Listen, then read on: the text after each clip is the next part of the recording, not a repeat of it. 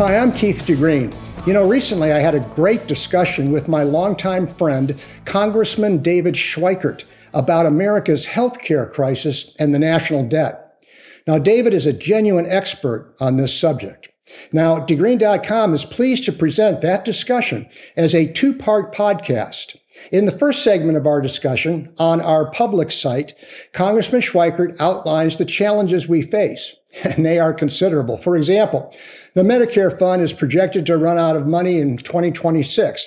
The Social Security Trust Fund is projected to be empty in 2033. And projections are that Medicaid will be broke somewhere between 2026 and 2030. But there are solutions to the problem. And in the second part of our discussion on our premium site, David outlines the several things that he says, and I quote, we must do all at once if we have the courage to save the system in a country where 5% of the population consumes 50% of government healthcare costs, in a country where 40% of our population is now obese, in a country where each taxpayer's share of the national debt is now about $250,000. And as America continues to age, the challenge and the solutions are of utmost importance to us all. So please join Congressman Schweikert and me as we explore this vitally important topic. Welcome to this edition of As I See It. I am your host, Keith DeGreen, and today we have a very special edition because I am joined by a dear and close and old friend of mine, Congressman David Schweikert. Before David and I get going, because we get each other going, and this can go on for a long time, into some cool stuff and really interesting stuff, because David is a very respected guy. He's a big brain, as you will see. He's always got very interesting things to say. Sometimes he even smiles. David Schweikert is serving in his fifth term in the United States Congress for what is now Arizona's 1st congressional district. His public service goes way back. He served 2 terms in the Arizona State House of Representatives from 91 to 94. He chaired the State Board of Equalization from 1995 to 2004. This is in Arizona. And he was elected Maricopa County Treasurer from 2004 to 2007. If that doesn't sound like a big deal, let me point out, Maricopa County encompasses the Phoenix metropolitan area with a population now of 4.4 million people. And way back in 1988, David worked for the campaign of Arizona's Republican candidate for U.S. Senate. That would be me, who managed to parlay his youth and inexperience into a defeat. Now, today, David holds a seat on the powerful Ways and Means Committee, and he serves as the ranking member of the Ways and Means Subcommittee on Social Security. I'm not sure that that's a vote of confidence in you or a statement by It's gotten even worse. I'm now the chair of oversight in Ways and Means. Oh, really? Yeah, so it got even more interesting. Oh, wonderful. Now, look, prior to his service on the Ways and Means Committee, David served on the House Committee on Financial Services, right? As a strong advocate for efficiencies in the 21st century economy, David collaborates with entrepreneurs and innovators in Arizona and around the world on ways to increase trade and drive economic growth. Look, you're going to find that David's kind of a geek, and a good geek. He really knows his stuff. He revealed to a group of friends recently that he thought he was going to become a quant. An analytics guy, and that's kind of where his head is at. And as you will see, he's got a lot to share. He's the co-chair of the Blockchain Caucus. He's championed technological innovations as the solution to the problems of overburdensome government regulations. He is married to the wonderful Joyce Schweikert, and they have 2 equally wonderful young children. David, how the heck are you? I'm very well, very well. And I got to find a way to make that introduction shorter because it makes me feel really old. You wrote it. I pulled it off of your congressional website. It needs an update. And I also chair the House side of the Joint Economic Committee. So one of the great joys there is I have functionally 5 PhD economists that work for me. And that's actually one of the greatest joys I've ever had in my life. Is that right? You know the old joke, if you place all the world's economists end to end, they would still not reach a conclusion. It is, but it's interesting because we've been trying to shape this team to think a little bit differently, saying we see the demographic and this stunning curve on our spending exploding. How do you build a handful of economists not to tell us what we already know, but to say, here's where you could disrupt what is, the wheels are starting to come off, and almost no one, other than, some editorials in the Wall Street Journal and the Economist magazine, seem to be blowing the horn on how bad the numbers are and how fast they're moving to that bad. Well, look, there are a few people in Washington that have a better handle on the debt situation and the headwinds that we are going to encounter. Do you want to walk us through that trajectory? Yeah, and it's going to take a little bit. I don't think most people are aware. Well, and Keith, you and I've had, we need to disclose to everyone, if we seem to have a high level of familiarity, Keith's been one of my favorite people for many, many years. And we do this to each other. It's more than just the debt. It's the demographics. We're getting old very fast. It's our fertility rate. United States fertility rate has collapsed it's been collapsing for almost 3 decades, but it took a sharp punctuation during COVID. Now we're down to 1.67. You need 2.1 replacement rate. The math basically means in 18 years, the United States will have more deaths.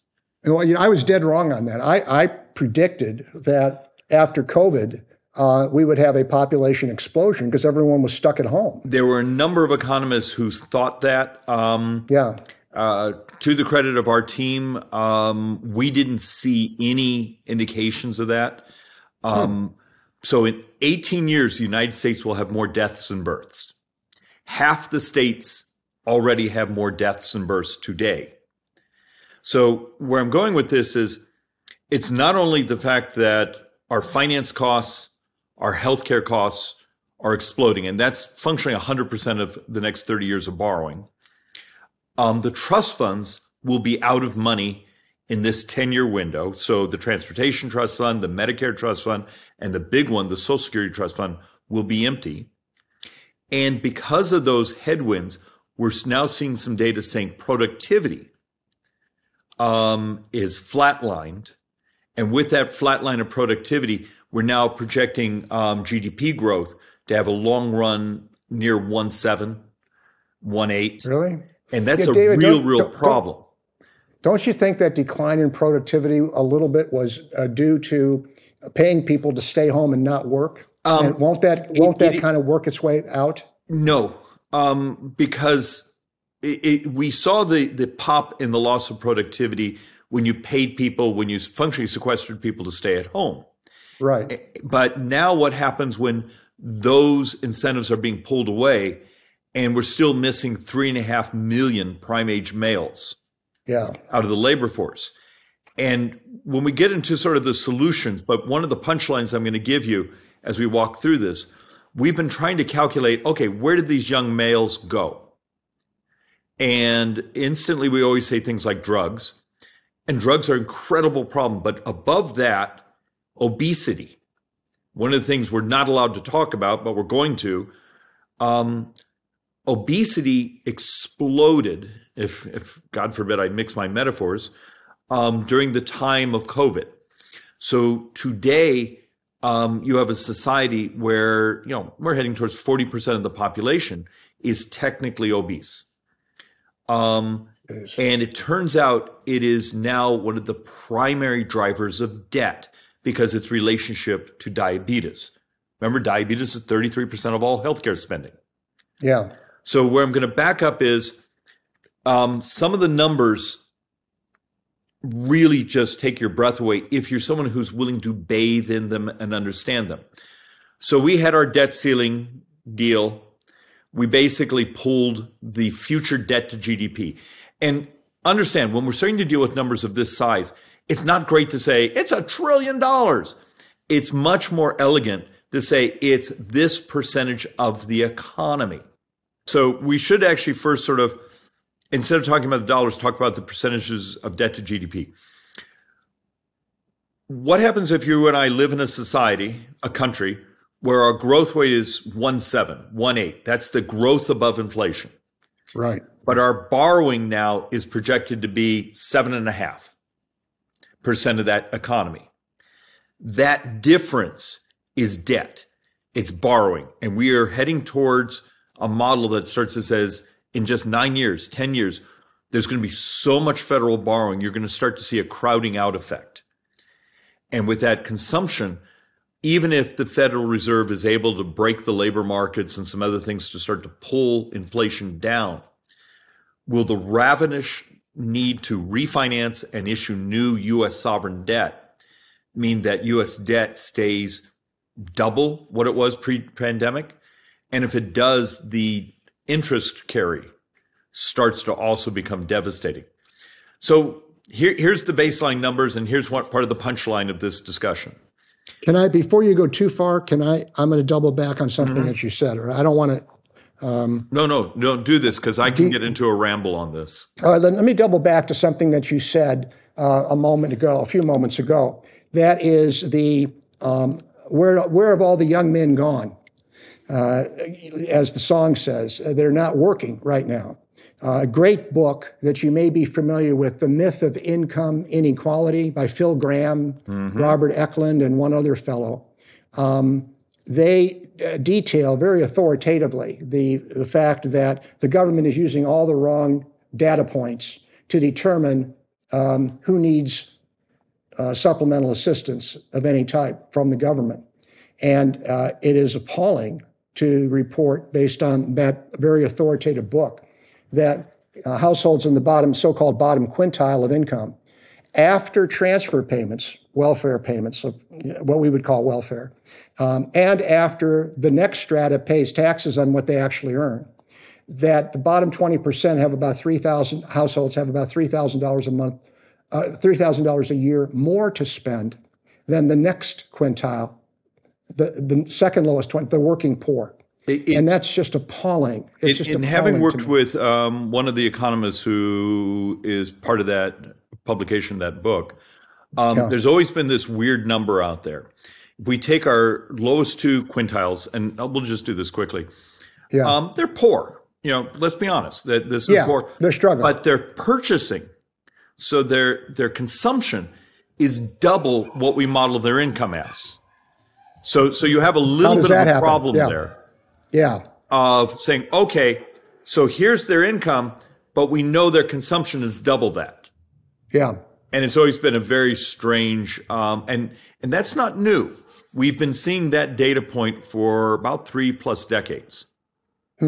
So on the big picture, a couple weeks ago, Bloomberg Intelligence, their two lead economists, put out a paper and said, okay, wonderful. You just did this debt ceiling agreement.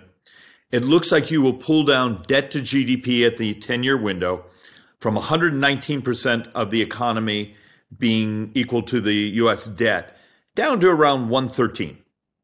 Okay, those are, when you consider in 10 years we're supposed to have a $39 trillion economy, that those numbers are real. They're huge.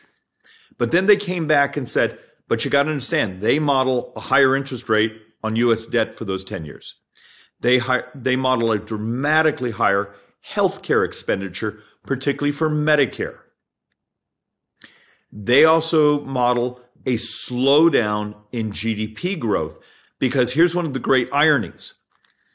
Just the baseline, not outside the caps and some of the other rules that were part of that debt ceiling agreement, you functionally have 11% of the spending we were allowed to negotiate on. Remember, you couldn't negotiate on defense, and 3/4 of spending is on autopilot. That's Medicare, Social Security, Medicaid, veterans benefits, things like that. So out of that 11%, that's about $700 billion. We're going to just remove $100 billion of it. So now it's $600 billion spending. That $100 billion of reduction equals, in their model, reducing GDP growth by a full 0.5%.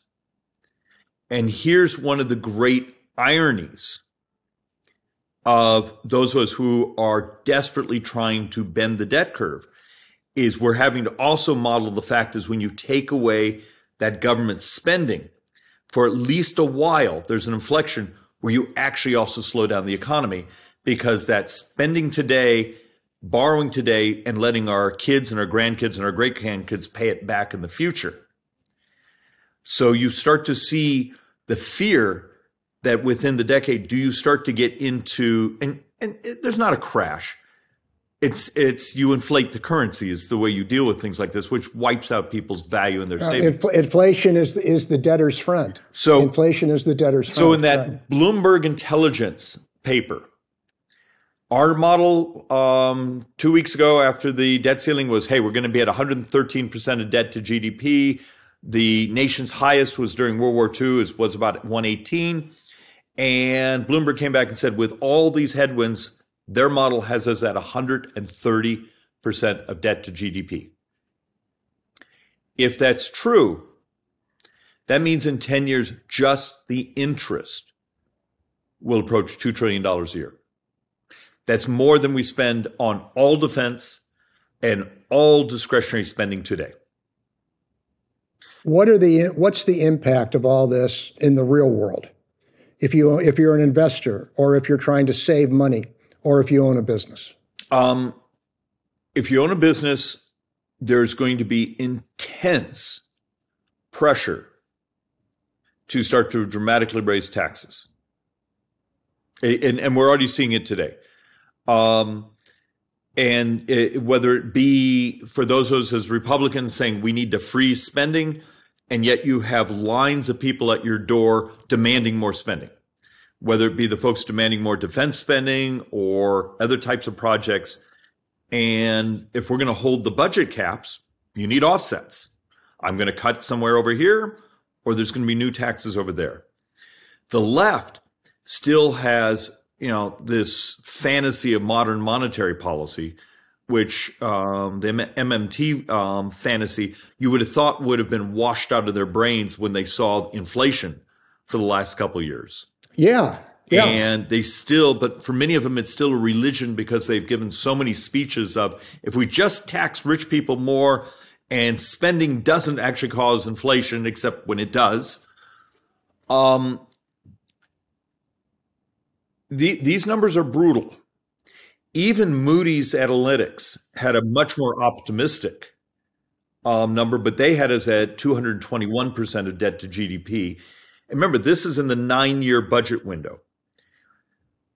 And all that growth in spending, which we're talking trillions and trillions and trillions and trillions. You're talking a government that if you take the Bloomberg number, we go from functionally 26 trillion of publicly borrowed money. When you hear someone say, well, we're at 32 trillion, that delta from that 26 to that 32, that's when we're borrowing from trust funds and other types of things. And my fear is there's this fantasy still out there, and it's many of us in the political class who haven't told the truth. If they're on the left, if we just tax rich people more, over $400,000. Keith, a trivia question. For the entire United States, folks that make over 400, what percentage of the population are they? Over 400,000 a year? Yep. It's 1% and 2%. I'm impressed. 2%. You're my very first person ever to get that right. Thank you. Yes. Well, you're welcome. So it's 2% of the population. You should consult with me more often, David. But that's a sidebar issue. But the reality, we can take every dime they have, and I can finance my spending for several months, and then it's all gone. Well, here's another one. If you take I think we have 4,000 billionaires now. If you take all of their income for a year, it would run the government for something like 2 hours. There's some distortions that, when we talk about income and wealth and those things. Yeah. And that's actually why there's going to be fascinating to see what the Supreme Court. Well, look, people, Elizabeth Wardens of the world are going to be emboldened due to inflation because everyone's paper wealth increases. Because their assets inflate, even though they don't buy as much. You beat me to the punchline. I'm sorry. Keith, and that is, you sort of asked, what happens to investors, individuals, and those businesses? Yeah. If this insatiable appetite for spending on the left, how are you going to get enough cash? You can't get it from an income tax system.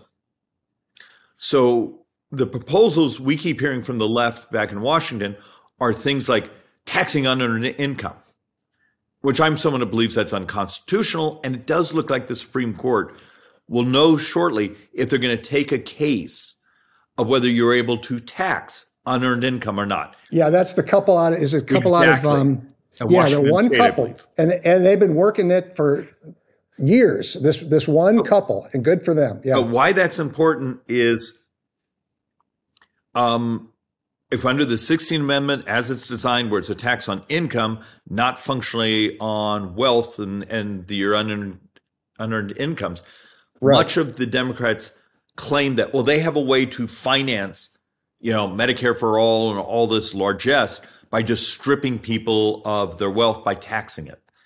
Right. If the Supreme Court goes that direction, you're going to suddenly see a pivot of a demand for a national value-added tax, things of that nature. On top, in other words, excuse me, if the Supreme Court sustains your position and mine, yes. that taxing unearned income or unrealized gains is not constitutional, then you're saying you're going to see a pivot to the value-added tax? Because at some point, my brothers and sisters on the Democrat side, at least they try to say, well, here's how we would do it. Right. Now, the funny thing, I believe if we put up a vote tomorrow saying, okay, go tax this much income out of people's retirement accounts or their business wealth or these things, I don't know if they'd actually vote for it, but they sure use it as an excuse of why they're allowed to keep spending. This is tough stuff. Yeah.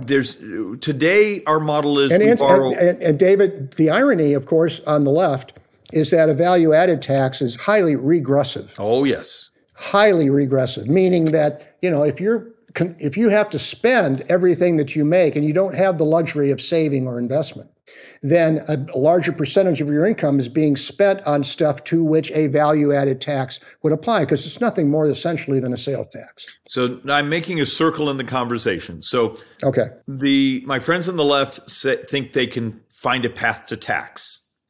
None of that math works. For us on the right, we've also been duplicitous. We will say things like it's waste and fraud, it's foreign aid, because it's really uncomfortable getting in front of our audiences and saying it's demographics. We got old. It's interest on the debt, but it's mostly healthcare costs. And if in 9 years we choose to backfill the emptying of the Social Security Trust Fund, because we have this huge moral dilemma coming, and I'm enraged on this one. This is one I'm incredibly angry about. In 9 years, the Social Security Trust Fund is empty, meaning every Social Security recipient functionally will take a 25% cut. Everybody who's paid in all this money over the years. Remember, folks, Social Security is an earned benefit. Earned benefit. Like Medicare is an earned benefit. You pay into Medicare is just another form of insurance. Social Security disability, just another form of insurance. We all pay into it throughout our whole working lives. And you're reporting, David, that within 10 years? It's 9 years now. Now, as you know, I made my living as an investment advisor for decades. And if, as a fiduciary, I raided someone else's trust account, I would go to jail. But here's the punchline there. That's we sometimes don't tell the truth about, because it angers people. First, if that 25% cut comes, we will double senior poverty in America. That's absolutely immoral. And therefore, it's going to be a more than 25% hit on the upper strata of Social Security recipients, perhaps the implementation of means testing and so on, so that people who did what they were supposed to do and accumulated private savings and private wealth, in addition to contributing to Social Security, will again be penalized. The system already skews. Yeah. Well, we already mean test Medicare, and right. For those in the upper income, there's some pretty tough skewing there. So that's for Medicare. Yeah. The average couple today, for Social Security, they would have made a lot more money if their money had gone in the market, or President Bush's sidecar concept, but you get all your money back plus about a $70,000 spiff. Horrible rate of return, but you get all your money back. Right. The driver of the shortfall really is Medicare. You put in, that average couple in America will put in about $164,000. And with the medical inflation, our new calculations are getting it close to $600,000 back out. So it's those $4+ $100,000 separation per couple.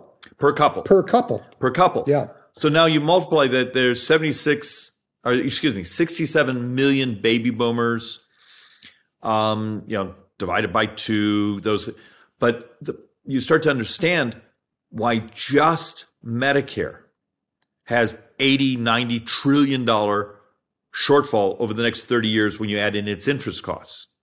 Incidentally, I want to remind our viewers, our listeners, as the case may be, and if you happen to be listening to this on one of the dozens of different podcast outlets, I'll remind you to go to dgreen.com. You can watch the video of this so you can see David's handsome face and see me when I raise my eyebrows and so on. Anyway, it's dgreen.com. And I'll also remind you that our plan was, David and I had discussed in advance, that after we define the problem and it's significant, then I want to yield the floor as David addresses, and what will probably be part 2 of this discussion, a pathway to hope. And you can decide for yourselves whether it's illusory. Yeah. But we'll get there. But Keith, one of the reasons I'm doing this rambling, and a lot of this you already know, is I'm still stunned. Look, I'm blessed. I represent one of the best educated districts in America, one of the most successful districts in America. Right.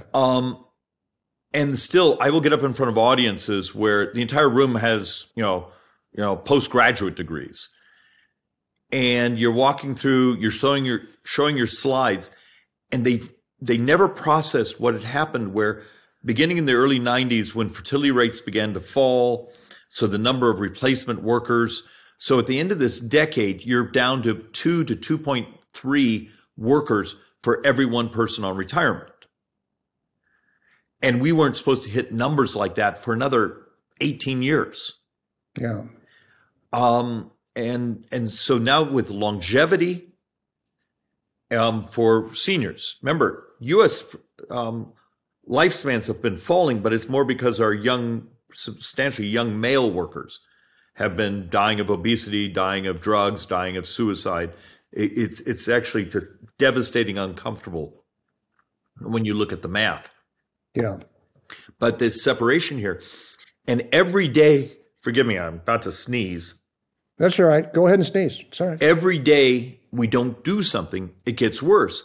And then we had President Biden do the State of the Union. And during his State of the Union, basically said, okay, we're not allowed to talk about Social Security and Medicare. So you're saying, look, we're looking at numbers that are so large that they really are hard to grasp.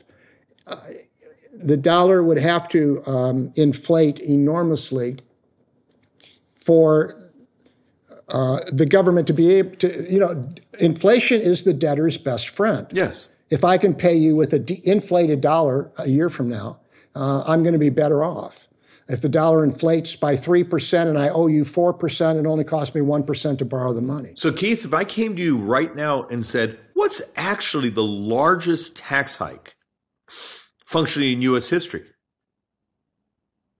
I'm not sure I know the answer to that question. I would say inflation from the last 2 years. Sure. And most people don't think absolutely, that way. Yeah. 24% inflation since Biden took office. So if you take that and say, for everyone that's listening, just in your head, think about this. There's 30 trillion, now today it's actually 32 trillion of total debt. Right. 26 trillion of publicly held, but you still have to pay back the debt to the trust funds also. $250,000 per taxpayer. So if I have 2 ways, government has 2 ways to pay that back. We can tax you for the interest and then eventually the principal, or I can inflate, reducing the value of your savings and your income, and then pay it back with cheaper dollars. Right.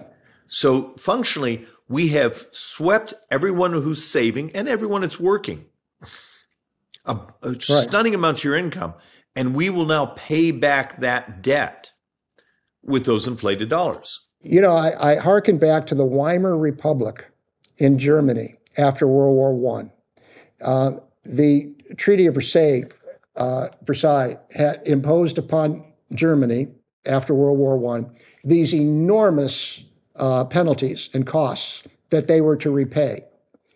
The industrialists in Germany and the government got together and they said, fine. Fortunately for us, they articulated this in German marks. Therefore, let's inflate the hell out of German marks. And that's exactly what they did. But to the point where their debt became meaningless. But people starved in Germany. And that actually is a brilliant history lesson. So when I'm doing some of these presentations with my slides and the debt, you get people who will say, it's going to blow up. There'll be, a Black Tuesday or Black Monday type. And no. So you don't wake up, at least our economist vision is you don't wake up one day and things go kaboom. In some ways, it's actually worse. It's a rot. The math, according to this Congressional Budget Office, in 23 years, the United States would have to double every tax, imports, income, corporate, just to maintain baseline services. Now, is this at what projected rate of economic growth would that be based upon? I think the 1.8. The 1.8. That's our long-term run rate now. And actually, in about a decade, it actually steps down a little bit from that because a lot of our most productive workers have actually moved into retirement years.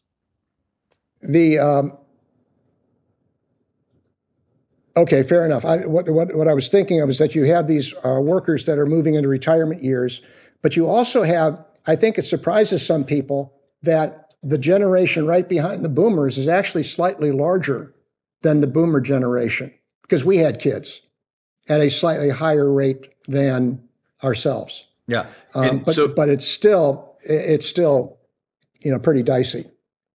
It's still pretty dicey. It's okay. Do what you got to do. No. We're just Joyce is here helping us plug in. We were getting low on power, so. Oh, thank you, Joyce. Thank you, Joyce. You're welcome. So look, you walk through. All right, those so we cannot just inflate our way out. Obviously, well, we could, but it will just create stunning amounts of misery. And poverty, particularly for seniors, would be devastating. And you get the barbell effect. You also wipe out my kids. Right. I mean, and this is just what we're looking at. So you have a situation here where, so what's the solution? We have all these promises we've made as a society, whether it be Social Security or Medicare, that are the primary driver of borrowing. Almost every cut we make helps, but it also will slow down some GDP growth. Go ahead. So, sorry, I was doing something backwards on the power cord. So if I came to you right now, and this we probably should use as part of our second half of the discussion, of, okay, if healthcare is our primary driver of debt, productivity is one of our primary drivers of the failure of growth. What could you and I come up with that says, I need population stability because my fertility rates have collapsed. I need adoption of technology because we don't have the cash flow to maintain the size of the bureaucracy we have. Over here, we know that obesity, diabetes are the primary, most expensive things in our society. And you start to walk through even down to the tax code that would encourage investment in capital items that if we're really on that edge of a technological revolution where we could be much more productive. And when I say that, I'm talking things from biology, the stem cell therapies that look like they're going to cure, all the way down to what AI could do in the manufacturing process.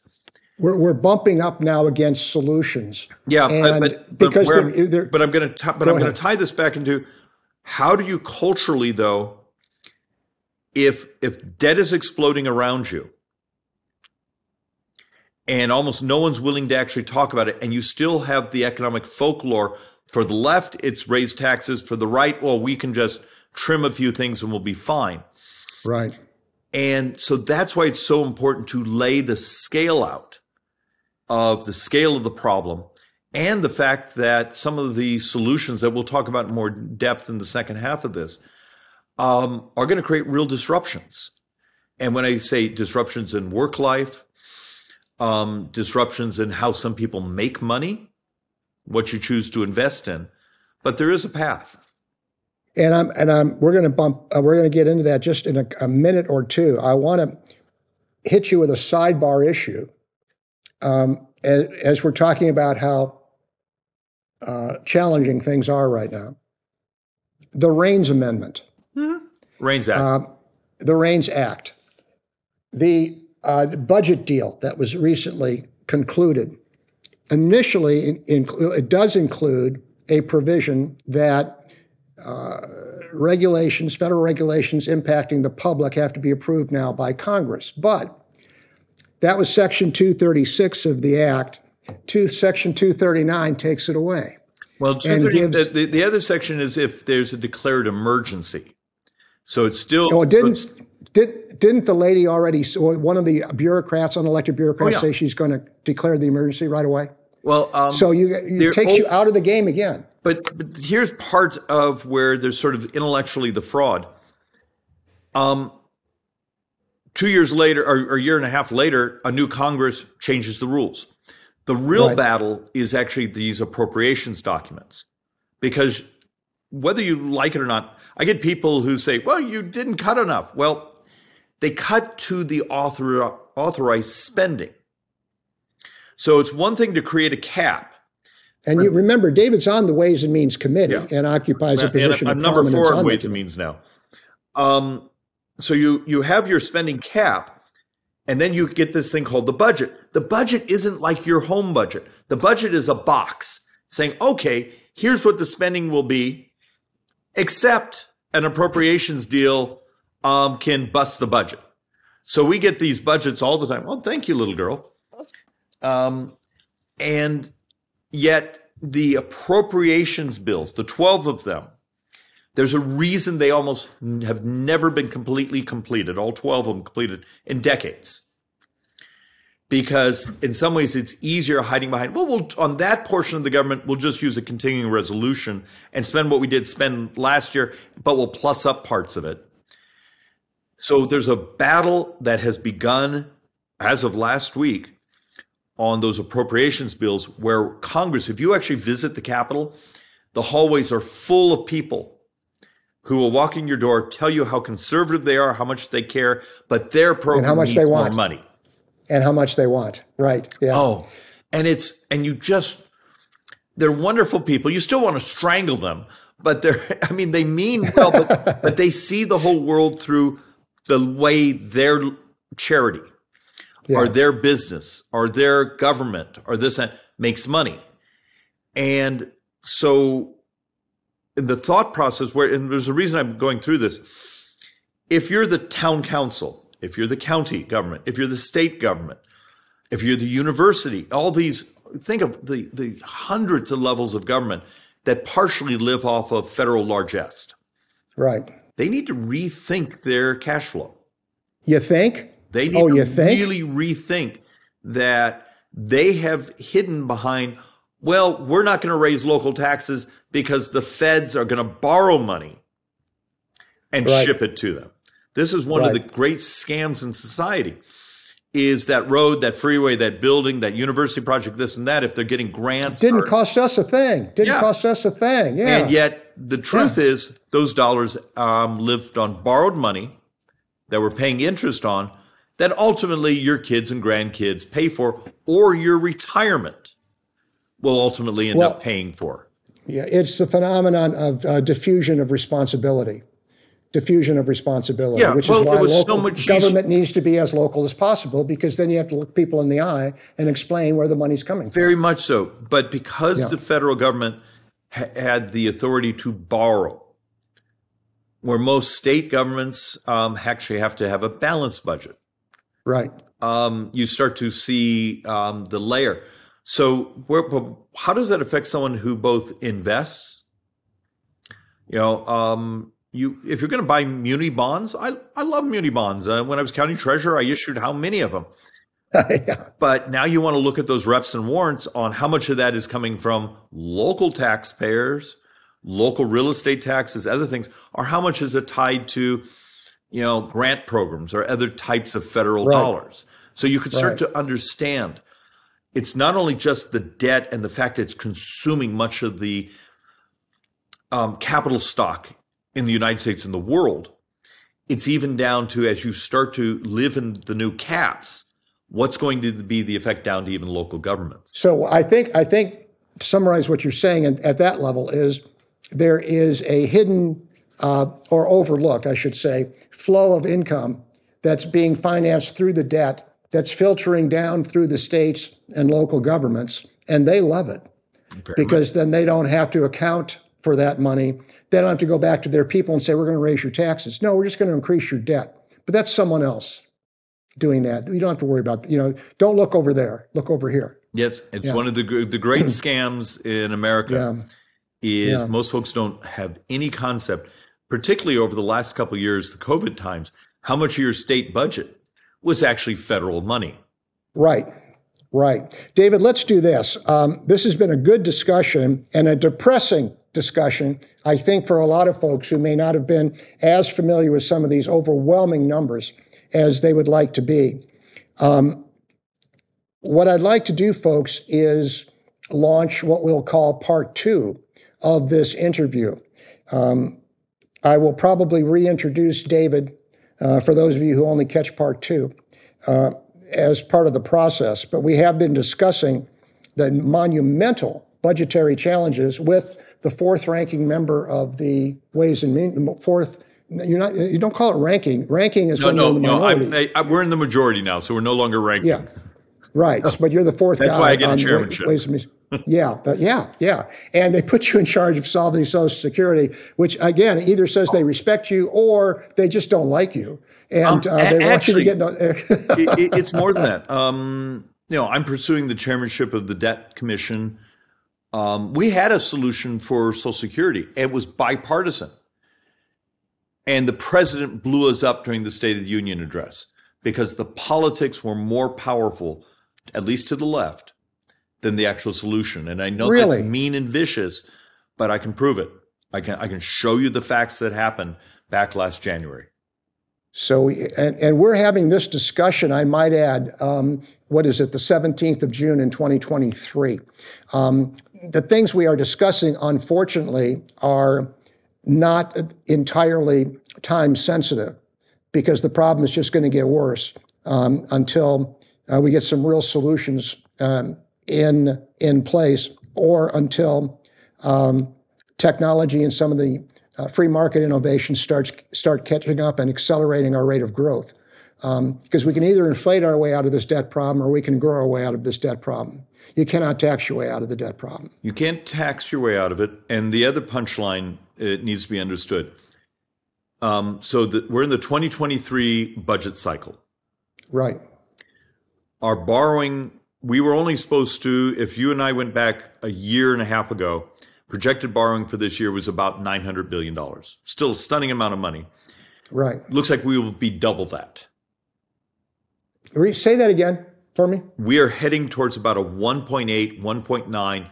I have one of my economists that thinks we could get up to $2 trillion of borrow in this budget year.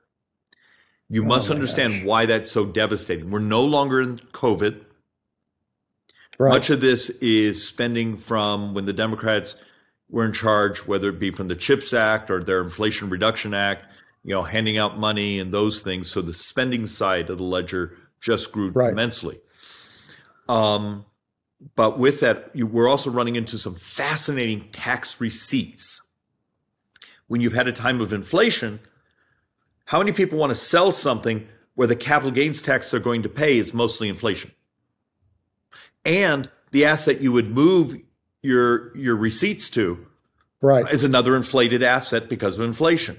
So we've actually seen capital gains tax collections crash over the last couple of months, which actually because people are not selling. Correct, because I'm going to pay this much capital gains on something that truly isn't an actual gain. It's just everything so I'm going to be taxed on inflation. Now, on passive investments, you can also understand people that have their money in the market. Now, I'm not talking about someone who's trying to sell a business or a building or something. But people have their money in the market. They see the market increasing right now, accelerating, which historically, incidentally, is very interesting. After every midterm election for the past 40 years, the S&P has risen by an average of 15%. Go figure. Go figure. Who the heck knows why? Yeah. But it's happening. It's happening yet again. Of course, we're coming off of a horrible 2022. So I can understand why market participants are not necessarily selling out right now. It's perhaps the most unloved rally I've seen in the last couple of decades. But people still acknowledge, stock prices are going up. I'm not going to get out right now. Life's good. But the person that owns the business, who is thinking about selling, the person that owns a building that was thinking about selling, they know that a big, big chunk of their gain is attributable to nothing more than inflation. And so it's not a real gain. So when you balance all the suddenly, healthcare costs, Medicare costs in the first 7 months of this budget year, we're up 16% in the first 7 months. Delayed medical procedures and of this fiscal year since October. Yeah. So in the first 7 months of this fiscal year, where my receipts, tax receipts, they're not revenues. Governments don't have revenues. We have tax receipts. Have fallen about 10%. So you see that. But the reason I'm making this point in the current budget year, let's say we get up near that 1.9, 1.8 trillion borrowing in this year, that functionally equals the entire defense budget and the rest of the government's budget. What we call all discretionary. You mean it equals the entire amount of discretionary plus military? Yep. Or plus defense. Non-defense discretionary defense. So as people say, well, just cut something. We can wipe out all government and all military right now. And we functionally, a year from now, have to still be borrowing money. Yeah. I hope that actually creates a mental visual of how bad the problem is.